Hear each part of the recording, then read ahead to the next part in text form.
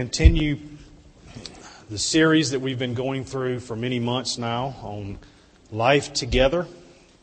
This is a topical series that we are doing to focus on many different topics about life in the kingdom, life in God's church, and things that we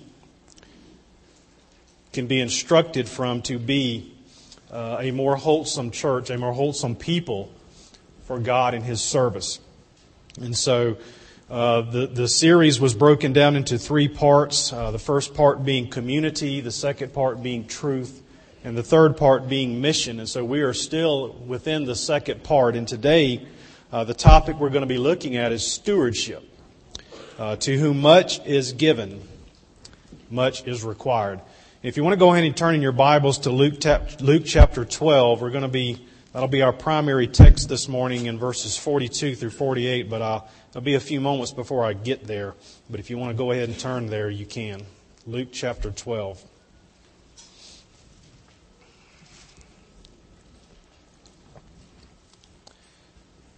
No doubt when you hear me say the word steward or stewardship, you've heard this word a lot. If you've been in the church for any length of time or even a short time, you've heard the word steward or stewardship.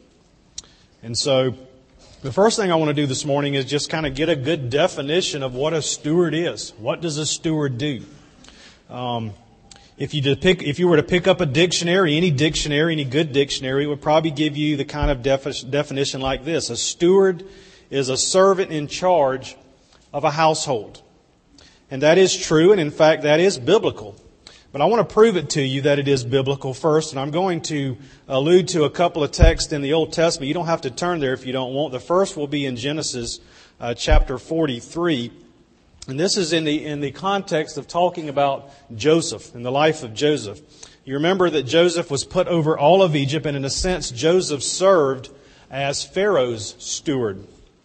Pharaoh was the reigning monarch in Egypt, but Joseph was practically in charge of the nation in his stead, in his place. And so he was the steward over all of Egypt. But did you know that Joseph also had a steward as well? If you remember the story of all the intrigue between Joseph and his brothers when they finally met after many years, remember Joseph's brothers jealously sold him into slavery and thought they had sent him off to his death. And then many years later, because of the famine, the brothers come back to Egypt. And they are confronted with this man who was in charge of distributing the foodstuffs. And so they don't recognize that it's Joseph. And so Joseph does right away. And so we see here something that's very interesting that'll give us an idea of understanding what a steward is. If we see in Genesis chapter 43, verse 16, it says this: When Joseph saw Benjamin with them, he said to his house steward, "Bring the men into the house and slay an animal and make ready, for the men are to dine with me at noon." And then we look down at verse 19 and it says, "So they came near to Joseph's house steward and spoke to him at the entrance of the house." So it's the house steward who's carrying out these practical details on Joseph's behalf. Joseph had a steward as well who was carrying out these details exactly as he laid it out. And then if we look at Genesis 44 verse 1, he says, do you remember when he's talking about who was actually put the brothers' money sacks back into their sacks whenever they're going back to see Jacob? Joseph gives them plenty of food and he puts their money sacks back in their grain and kind of hid it, and so they came across it later. But it says there in verse 1, he says, "Then he commanded his house steward, saying, Fill the men's sacks with food as much as they can carry, and put each man's money in the mouth of his sack." And so it was Joseph's house steward, the man who was in charge of all of Joseph's house, was carrying out these particular details in this interesting story of Joseph's dealings with his brothers. Now the important thing is this as we look at these texts. Joseph's house did not belong to his steward. Joseph's house belonged to him. It belonged to Joseph. And his steward was administering something that did not belong to him. And his job was to do exactly what his master had bidding was for him to do. And so we get an idea from this that a steward is somebody who is administering something for his master that does not belong to him. But interestingly, the steward is a servant who, because he is a steward, has enormous privileges that go along with those responsibilities. And so he's blessed by administering something which is not his.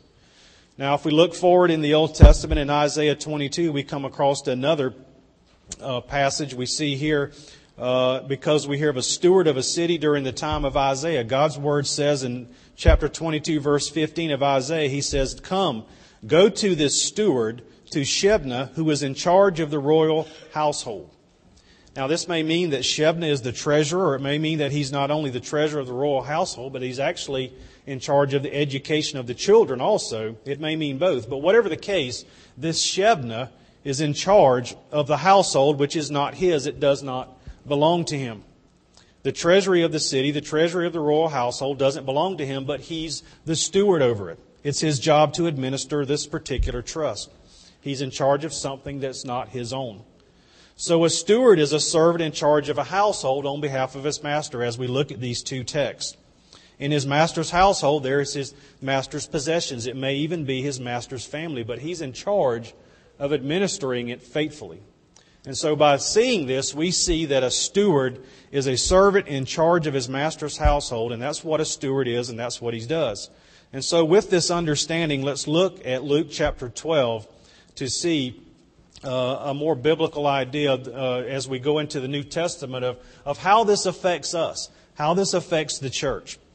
As we look at chapter 12, verse 42 through 48, Jesus here is calling his disciples stewards. He says there in verse 42, "Who then is the faithful and wise manager," some of your translations may say steward there, "whom his master will set over his household to give them their portion of food at the proper time. Blessed is that servant whom his master will find so doing when he comes. Truly I say to you, he will set him over all his possessions.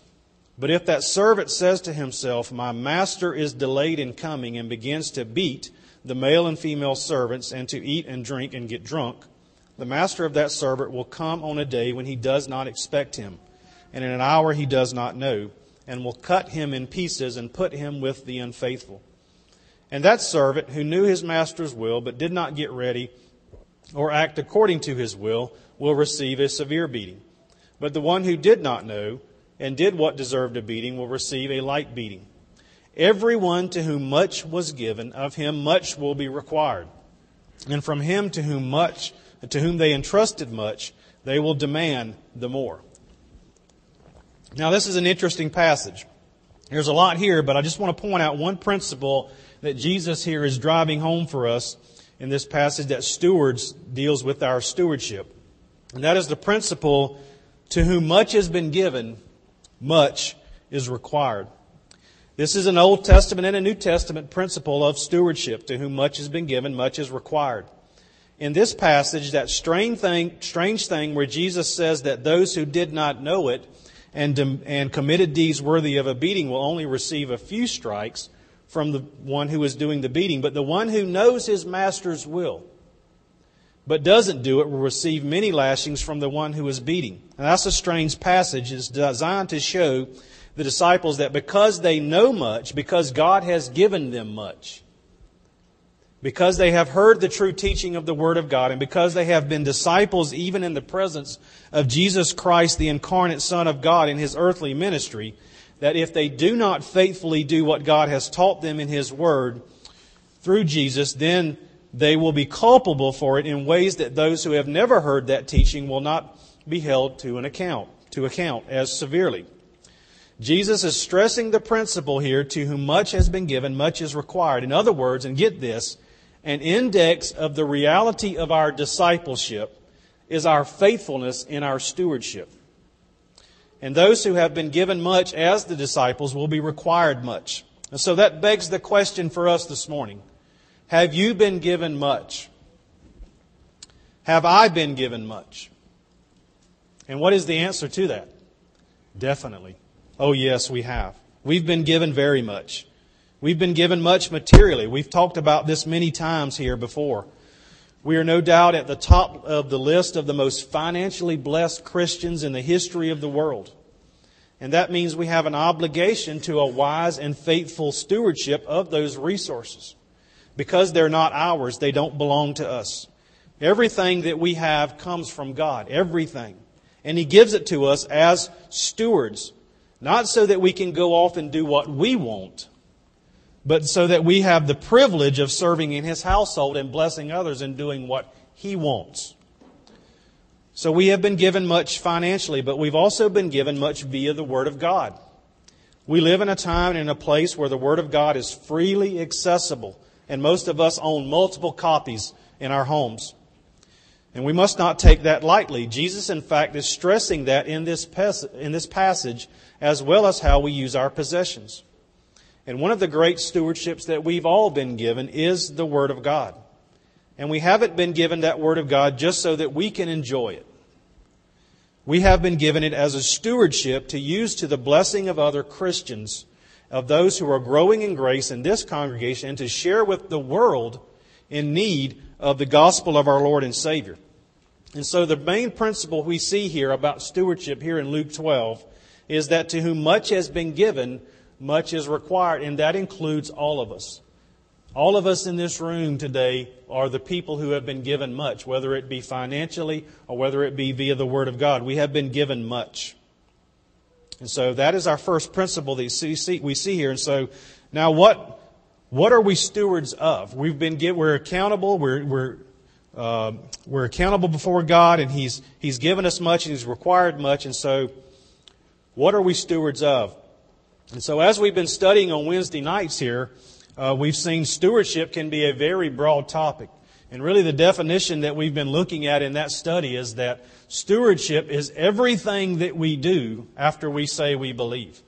So that's broad. That covers everything. And we've been looking at our stewardship of our jobs and the stewardship of the environment, the stewardship of our neighbors. And we're now getting into looking at the church and the family. And then we're going to finally be looking at our possessions, our giving, our finances. And so stewardship can be a very broad topic, but I want to focus primarily this morning on three of these because, again, we're in the context of talking about life together in the kingdom, and specifically life together as we serve God in this church. And so what three things do we need to be looking at and challenged with when it comes to stewardship? And so I want to focus this morning on the stewardship of our possessions, again, the stewardship of grace, and the steward of being stewards of God's Word. So we'll look at these three this morning. First, we're stewards of our possession. Look again at Luke 12. Look back at verse 33 and see what Jesus says here. He says, "Sell your possessions and give to the needy." Now, you know, when we read this story, this is in the encounter. This is when Jesus is encountering the rich young ruler. And we see Jesus' interactions with them, and he says here to the rich young ruler who's asking him, "What must I do to inherit eternal life?" And Jesus says, "Sell all your possessions and give to the needy." And so we see him interacting with this rich man, and we say, "Boy, I'm glad he didn't ask me to do that." I don't know. I'm glad I'm not being asked to do that. But yes, we are. We are being asked to do that. Jesus calls on us to use all of our possessions in the realization that those possessions belong to God and that we are stewards of them. We've only been given them to use for a purpose. We're not our own. We've been bought with a price. And so that means that fundamentally we need to be thinking about how we're going to use God's money to do God's work. Not how we're going to use a little of our money to help God out do His work. You see, there's a fundamental difference there's a world of difference between these two ideas. On one hand, I'm thinking, all that I have, I give to God to do His work, or I'm not even giving it to Him. He's already owns it, so you can't give Him something He already owns. We're using it for His purposes in His kingdom. That's one way of looking at it. Another way of looking at it is that whatever I have left over after I've done all the things I want to do, that's what I will give to God and allow Him to use for His kingdom work. And so there's a world of difference here as we look at these. And so I want to look at a couple of other passages in the Gospels and zero in on helping us understand this concept that we are stewards of our possessions and especially our finances. And we're going to have to give an account. Let's flip over a few chapters to Luke chapter 16.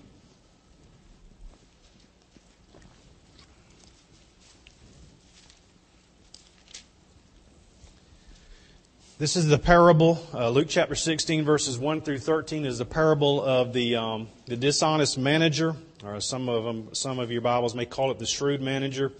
And so Jesus is teaching this parable, and I'm not going to read the parable itself. I want to key in on Jesus' commentary about the parable, starting down at verse 9. He says, "And I tell you, make friends for yourselves by means of unrighteous wealth, so that when it fails, they may receive you into the eternal dwellings.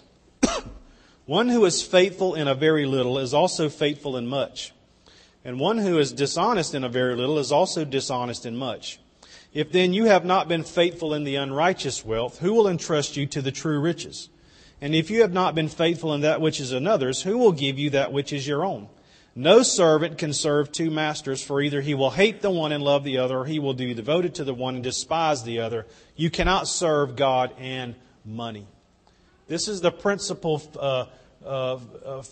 issue here that Jesus is putting forth for us to understand, that you either serve one or the other. You can't have it both ways, because you're going to be devoted to one and despise the other. Because our hearts are knit to these in a way that they just encompass our whole being, and they take everything that we have. And so if we're devoted to our possessions, if we're devoted to the things of this life, if we're devoted to pursuing these things and growing in these things, then we're going away from the Lord, and we're not serving the Lord, and we cannot be serving Him because we're serving the other. Now, it doesn't say here that let's don't get too crazy with this term here when he calls it unrighteous wealth. That's just a way that Jesus is describing money itself. It doesn't mean that money in itself is bad. It just means what we do with it can be bad, because then it begins to rule our hearts. And so Jesus is saying here very clearly for us is that depending on how you use your possessions in this life will depend on how much God will bless you later. And so there's a very clear principle here that he's saying that if you're not faithful in the little, you're not going to be faithful in the greater. And I'm not going to give you the greater. You cannot serve God and money. And so that's the main point I want us to see here. Let's look over at Matthew chapter 25. It's another parable that Jesus teaches. Matthew 25, verses 14 through 30. Jesus is teaching about His kingdom, and He says, "For it will be like a man going on a journey who called his servants and entrusted to them his property. To one he gave 5 talents, to another 2, to another 1, to each according to his ability. Then he went away.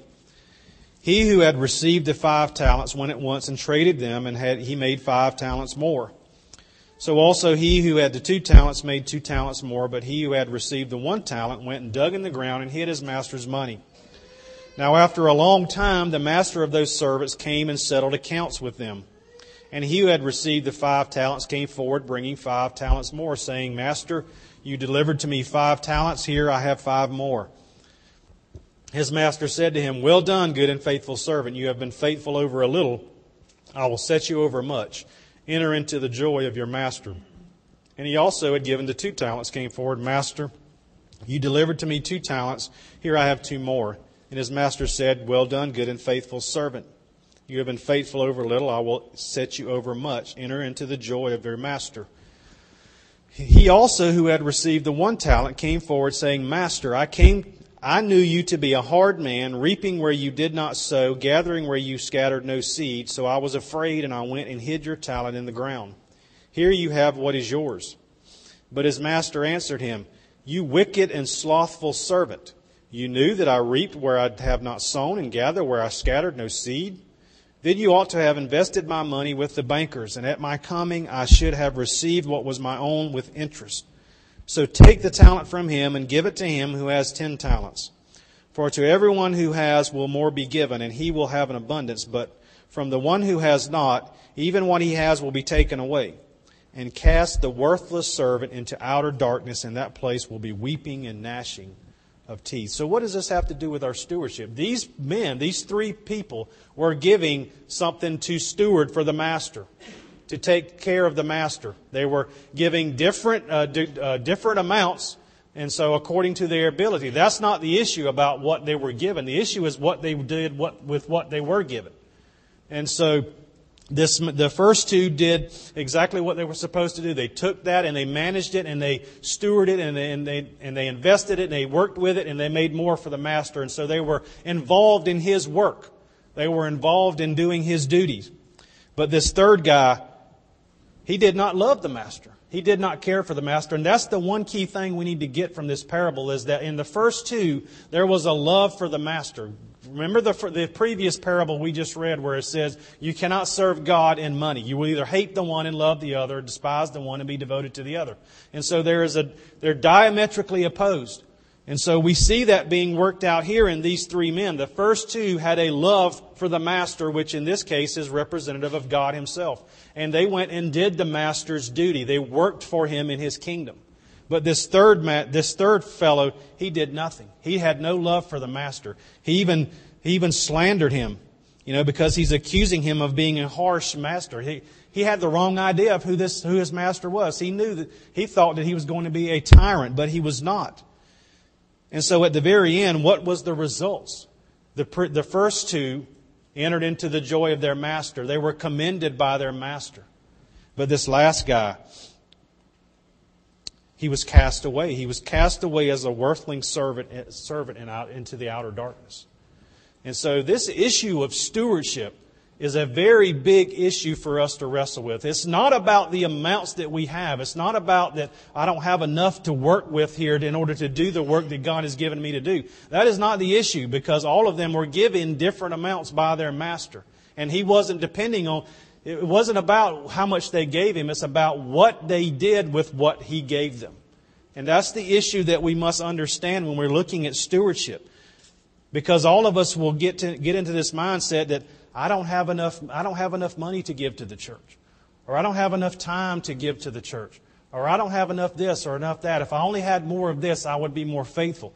That is not the issue. God is not asking you to get to a certain point to where you begin to be obedient and be faithful. He's saying, be faithful in a little. And then later you will be faithful in much. John Wesley says this about his finances. He says, when I have money, I get rid of it quickly, lest it find a way into my heart. When I have money, I get rid of it quickly. Now, some of us might use that same mindset. I'll get rid of it quickly, but only on myself. That's not what Wesley's saying. He's saying, when I have money, I quickly use it for a purpose in the kingdom. Because if I hold on to it too long, it will begin to find its way into my heart and begin to infect me in ways that I don't want to be. And so he says, I am quickly getting rid of it. I'm quickly using it for my master's work. Now, supposedly, I don't know if this is true, but I read this. Supposedly, there's a church in Atlanta which, when you join, requires you to send that church your paycheck, and then they give you whatever is that your portion you're supposed to keep. So you give them your paycheck, they take out what they think is the right amount and give you back what you're supposed to keep. So my question is, how would y'all like to try that? Y'all think that would work? Y'all think that would work? Oh, well, I mean, it would make sure that they had the money they were looking for, but that's not what giving is. That's not what stewardship is, right? The money doesn't belong to the church. The money belongs to God, and He gives it to us to use in His kingdom, which is the church is a major part of that. And so that's a beautiful point here for us to look at, is if you could think of that in terms of the Lord owning everything that we have. And He graciously gives it to us to do not to do as we please, but so that we might have the privilege of being good stewards of that bounty that He's given us. He's entrusted to us and generously doing His business with what He's supplied us to do.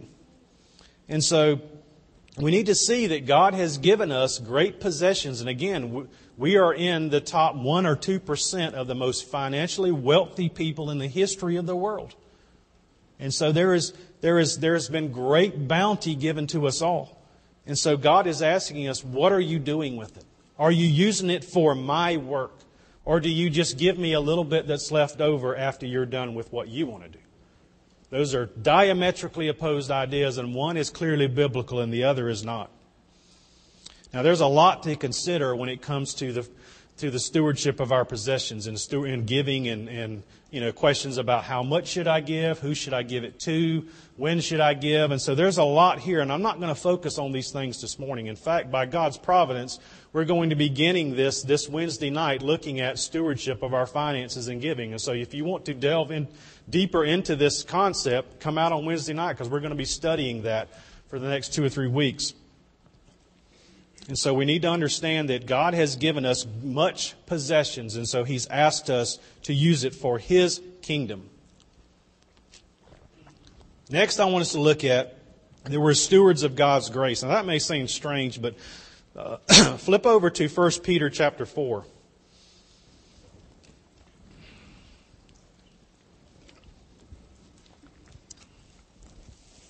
1 Peter 4, I'm only going to read one verse, and so if you don't get there, I'm going to go ahead and read it, and it's very short. Peter says here, as each has received a gift, use it to serve one another as good stewards of God's varied grace. Peter's saying, as each has received a gift, use it to serve one another as good stewards of God's varied grace. So what is he saying here? The point is this, that in God's mercy, He has poured out on us not only possessions, but He has poured out on us spiritual gifts that He's been given by His grace to us. Those gifts may be manifestations of particular abilities designed to be used for the welfare of our congregation.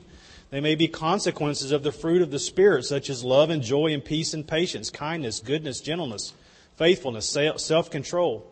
They may be some of those gifts that are listed in Romans 12 or Galatians 5. You remember not too long ago we talked about the issue of spiritual gifts. So whatever the case is here, Peter is emphasizing that those things which the Spirit has given us are God's and they belong to God. They are gifts of the Spirit to be used as a stewardship, to be used for serving one another. Listen to his language again. Each one has received a special gift. Use it to serve one another as good stewards of God's varied grace. What God has given us, not only in terms of possessions, but what He's given us in terms of spiritual gifts and abilities, He expects us, and no doubt He demands of us, to use them as stewards to serve one another. That's why they're given in the first place, not for our benefit, for others. And so, I'm not going to go back over the issue of spiritual gifts, but I want to focus on one particular thing that I think impacts this a great amount. And that is being stewards of our time, being good stewards of the time that we have. The book, Spiritual Disciplines of the Christian Life by Donald Whitney, I encourage you, if you don't have a copy of that, to get it. I think he has some copies back there on that table. And he has a chapter on stewardship, and one of the issues he talks about in there is our management, our stewardship of our time. Now, we all know we struggle with that. We all struggle with managing our time. And so he has several helpful points to be made about this, and I want to I just picked out a few of them I want to go over with you today. And the first one, he says, he asks the question, are we managing our time wisely? And so from that we get some principles like use time wisely because the days are evil. And he gets that from Ephesians 5. Look carefully, Paul says, look carefully then how you walk, not as unwise, but as wise, making the best use of the time because the days are evil. I mean, that speaks for itself, right? The days are evil, and the days have always been evil. But no doubt the days are evil, so we have all these things working against us, taking our time and our devotion away from God. And He's saying, make best use of the time. You have to devote yourself. You have to take it as a stewardship, as something that's been given to you. And you must manage it well in order to make the best use. And what is the best use of our time? Serving God in His kingdom. Promoting His kingdom, bringing forth His kingdom. And so we must use it wisely. The second thing he says here is that time is very short. James says in chapter 4, come now you who say, today or tomorrow we will go into such and such a town and spend a year there and trade and make a profit. Yet you do not know what tomorrow will bring. What is your life? For you are a mist that appears for a little time and then vanishes. That's our description. You know, we're a mist. When you look at a tombstone in a graveyard, you see a beginning date and an ending date, right? But what's in the middle? A dash. And that dash is what? It's a mist. Some people may live to be 100 years old, 110 years old, if God so blesses. Some people only live to be 70 or 60. Some people don't live that long at all. Whatever it is, it's a mist that appears for a little time and then vanishes. We only have so much time. It's very short. And so we need to be walking through life understanding that this is what we have and we don't have a lot of it. And so we need to be redeeming the time, making the best use of the time because it is short. Another point is that the remaining time that we have is uncertain. The writer of Proverbs says in 27:1, "Do not boast about tomorrow, for you do not know what a day may bring." Does any of you know for sure you will be here tomorrow? No one. No one knows for sure whether they will even make it out of this day. This may be literally our last day here on this planet today. And so we need to be making the best use of our time because it is uncertain. Another principle is that time lost cannot be regained. Jesus says in John 9, "We must work the works of Him who sent me while it is day. Night is coming when no one can work." Paul also says in Philippians 3, "Brothers, I do not consider that I have made it my own, but one thing I do, forgetting what lies behind and straining forward to what lies ahead, I press on toward the goal for the prize of the upward call of God in Christ Jesus." And so these two texts here are showing us that time is short, but it's also, once it's gone, it's gone. Jesus is saying here, work while it is today. Today it is the day. There is a time when it's going to be night, and what that's representative of when is that there is no more time, it's over. And so we need to work as if the day, this may be the last day, because it is short.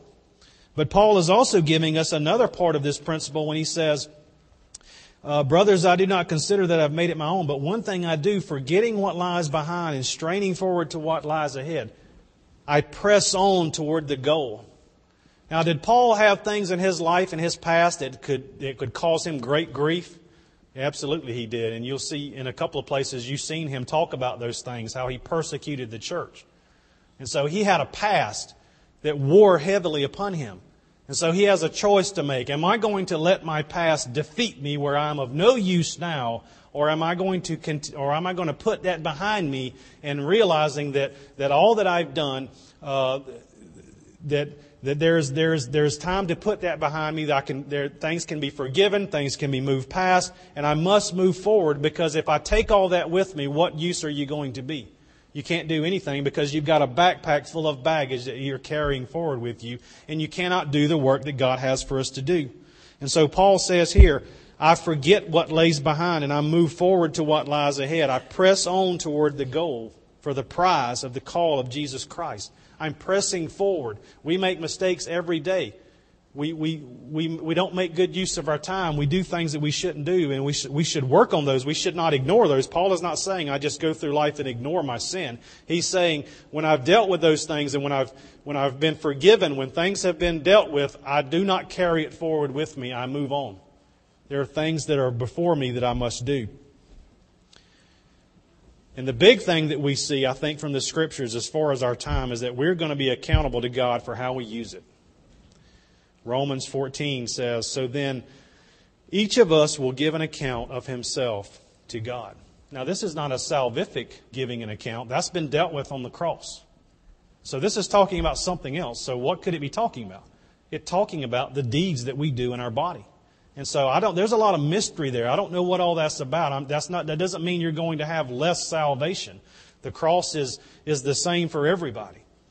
Our forgiveness is in Christ, and you can't detract from that or add from that. But there is something that we're going to give an account for, and there's something going to happen there. And so we need to be making best use of our time because we are going to give an account. So all of these things are challenging us because as we're being good stewards of God's very grace, as we're serving and working in the church, as we're finding out the areas that God has gifted us, we need to be managing our time, but we can't just sit around and say, I just don't have the time, or I just don't think I'm good enough, or I don't have enough Bible knowledge, or I don't have enough this or that. And when I get there, that's when I'll get up. That's not what God is asking us to do. He's saying, take what you have at this moment, get up and use it. Work in it. Work in my kingdom. Make the best use of your time and your gifts, because after all, they're not our abilities, right? They've been given to us. They're gifts of God's very grace. He's given it to us, and we're going to use them through His power, through the Holy Spirit, as we serve them for one another. And so we're stewards of our possessions, we're stewards of God's very grace, and we're also stewards of God's Word. Mostly, of course, this is speaking to the elders of God's church or the preachers of God's church of being stewards of the Word, but it does include us all. Look, for instance, in 1 Corinthians 4, 1 through 2, Paul says, "This is how one should regard us, as servants of Christ and stewards of the mysteries of God. Moreover, it is required of stewards that they be found trustworthy." And so Paul says here he's a steward of the mysteries of God. What is he talking about there? Well, in the mysteries in the New Testament means something that was once concealed and has now been revealed. Concealed in the Old Testament, been revealed in the New Testament. Something under the Old Testament that was set forth in shadows and types, which has come to fulfillment and light in the reality of the New Testament, in the reality of Christ Himself. And so Paul speaks of ministers as being stewards of the mysteries of God, and he elaborates this elsewhere. For instance, he speaks in Colossians 1:25. He says, "Of which I became a minister according to the stewardship from God that was given to me for you, to make the Word of God fully known." And so the Word of God and the preaching of the Word of God is again conceived by Paul as a stewardship, something that he's been given and entrusted with to use. And so that is, God has given us He's given us graced gifts by His Spirit. He's given us possessions, and He's given us His Word to steward. And so the last question I want to look at today is that what are the qualities of good stewards? That's what we need to understand, right? God is putting these things forth for us to use in His kingdom. And so what kind of qualities should we be looking for? What kind of person should we be to be a faithful steward? Well, you've already heard Paul, I just read it in 1 Corinthians 4, 1 and 2, talk about the importance of faithfulness, trustworthiness. And Jesus stresses the same thing in Luke 12:42. The good steward is faithful. But the main thing I want to emphasize here is what Peter says in 1 Peter 1:10 or 4:10. As each has received a gift, use it to serve one another as good stewards of God's varied grace. There's what Peter's telling us. He says, we're good stewards. We do what? We serve one another. You can't get away from that concept, can you? It's everywhere. It comes out in everything that we are not here for ourselves. We are not here in our own little vacuum or pocket or just my world, me and Jesus type thing going on. It's all of us together, or it's none of us. We're here to serve one another, and that's what we're here to be. That's one of the main qualities of a good steward, is that we're faithful in doing that we serve one another. And that other focus zeroes in on several different spheres. First of all, it zeroes in on our own congregation here. Our serving those in our congregation, ministering to those who are in need here, ministering to those who need to be built up in the Word here, to the children of our congregation, ministering to the various groups and aspects of our congregation, the various ministries. But broader than that, it means ministering to all Christians, serving them and seeking to bless them. And then beyond that, it means ministering to the world, ministering God's Word, bringing the gospel to the world. All of that is involved in the stewardship that God has entrusted to us.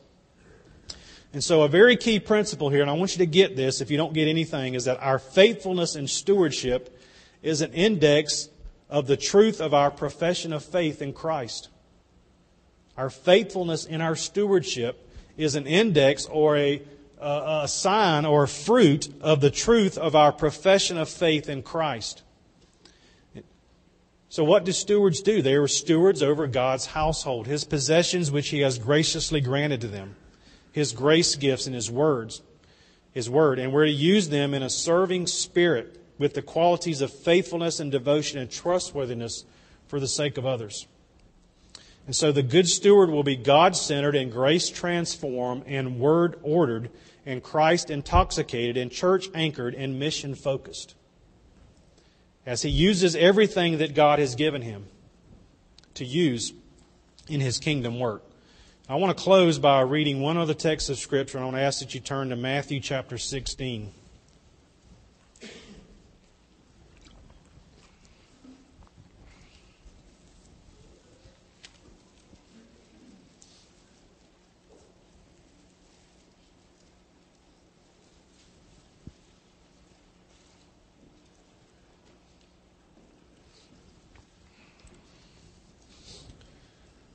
Matthew 16, and the context of it, Jesus has been dealing with the Pharisees and their constant demand for signs and trying to get him to prove that he is the Messiah that he claims to be. And then Jesus asked, the question to his disciples, who do men think that I am? Who do they say that I am? And then some people say John the Baptist, some say Jeremiah, a prophet, but then Jesus asked his disciples, well, who do you think I am? And then, of course, Peter makes his probably one of the greatest things he said in his ministry with Jesus. Most of the time he was saying things that he was ashamed of later. But here he says very clearly, you are the Christ, the Son of the living God. And so Christ says, Peter, blessed are you. You hit the nail on the head. Everybody's got this idea of who I am, and they're wrong. But you understand that I am the Christ, and I have come to set up my kingdom. And I have a kingdom that is not of this world.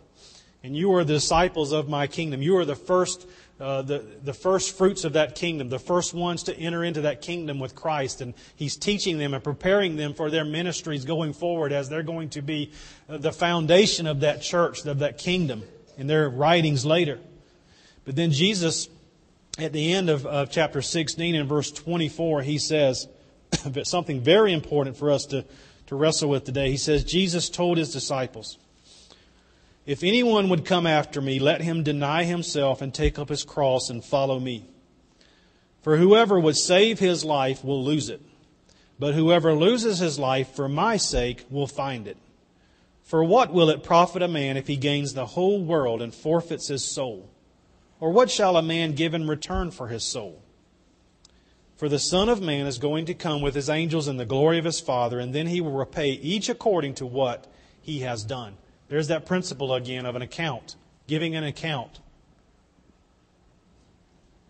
But Jesus is getting them ready for that. He's saying that the Son of Man is going to come one day with His angels. And he goes on to teach about that in other places of Scripture where nobody knows when that's going to happen. We live in this imminent idea that it's going to come at any time. But even them 2,000 years ago thought that it could be coming any time. And so you need to live with the anticipation, understanding that it may come at any time. That account will be given.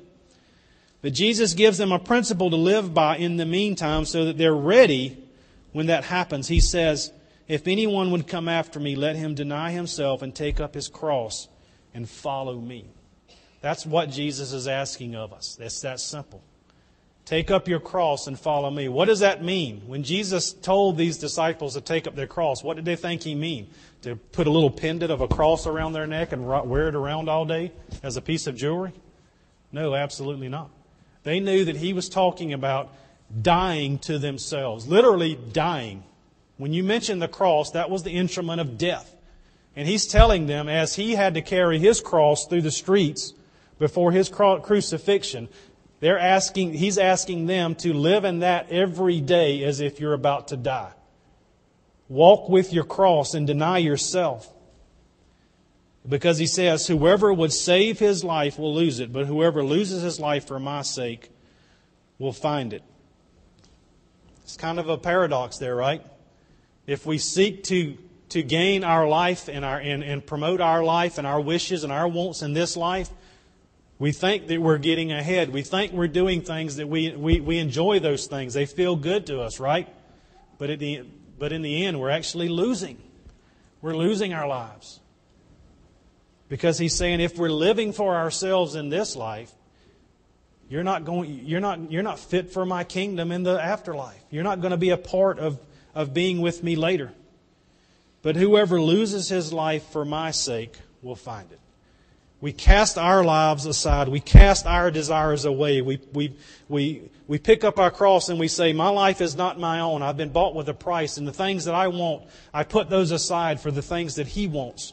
And by doing that, the world looks at us as if we're crazy, right? We're giving up all the fun things that the world loves to do, and we're crazy. And then from their eyes, I see that why they would say that. But when we do that, they don't understand this concept, but we do, that we're gaining something far greater.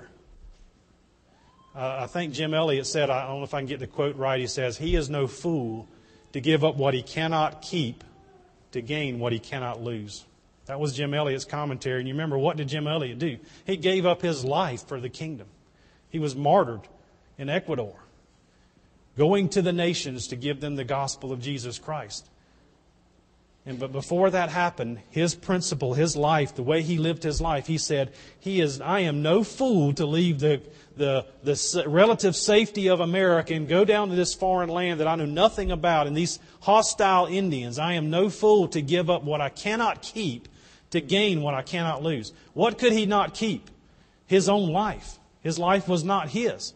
The things that he could have gained here by staying in here, they would have been only a mist in the end. They would have meant nothing. And so he's saying, I set all that aside. I gave that up because I could not keep it anyway to gain what I could not lose. And what did he gain that he did not lose? The blessing of God. The blessing of God. I read it a while ago in Matthew 25. And these are the words that we want to hear one day. These are the words that you want to hear. When Jesus was talking to the faithful servants of the 5 talents and the 2 talents, what did he say after he came they had to give account to him? He said, "Well done, good and faithful servant. You have been faithful over a little. I will set you over much." And here it is. Enter into the joy of your master. That's what you want to hear. That's what Jim Elliot has heard and will hear at the end. He gave up the things that were fleeting to gain what he could not lose. To hear these words of his master, enter into the joy of your master. David Brainerd, the great missionary to the Indians, he died in his 20s. He didn't really get hardly any time at all to see any great fruit coming from his efforts. But was that a waste? Absolutely not. Whatever God is going to use, He used him to promote His kingdom. And so it's not about the increase. It's not about the fruit. It's about our faithfulness and our trustworthiness with the stewardship that God has given us. And that encompasses all of our lives. It encompasses our possessions. It encompasses what we do in the church with our gifts. And it encompasses the Word of God. And so we need to be about denying ourselves, taking up our cross. You know, it's hard for American Christians to deny the trappings of this world, is it not? I mean, we've got so many niceties and trinkets and things that just vie for our time and devotion and affection. And those things are not necessarily evil in of themselves. But when we go after them in such a way that they become our God, then they have become evil. And we have to throw them aside and say, I'm taking up my cross and I'm going to live as a steward of God in His kingdom. Because He's my master. And I want to hear those words, enter into the joy of your master. Do you want to hear those words? And let's serve God as good stewards, because we've been given much, and much is required of us. And we need to serve God as He is our master. It's His household. It's not ours. Nothing that we have is ours. We've been given to use for His purposes and for His glory. May God bless us to be faithful stewards of His house. Let's pray. Father, we thank You for being the gracious and loving master of Your household.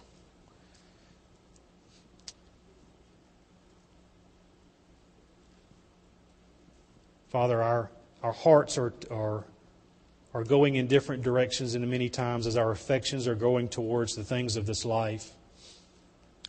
And even though, Lord, those things are not necessarily bad, but when they become our God, they have become evil. They have become idols in our life. And so all of us struggle with this, Father. And so I pray, God, that You would help us all to do the hard work of searching our hearts to see, to evaluate the stewardship that You've given us, knowing, Father, that You were going to ask us to give an account one day. We're going to stand before You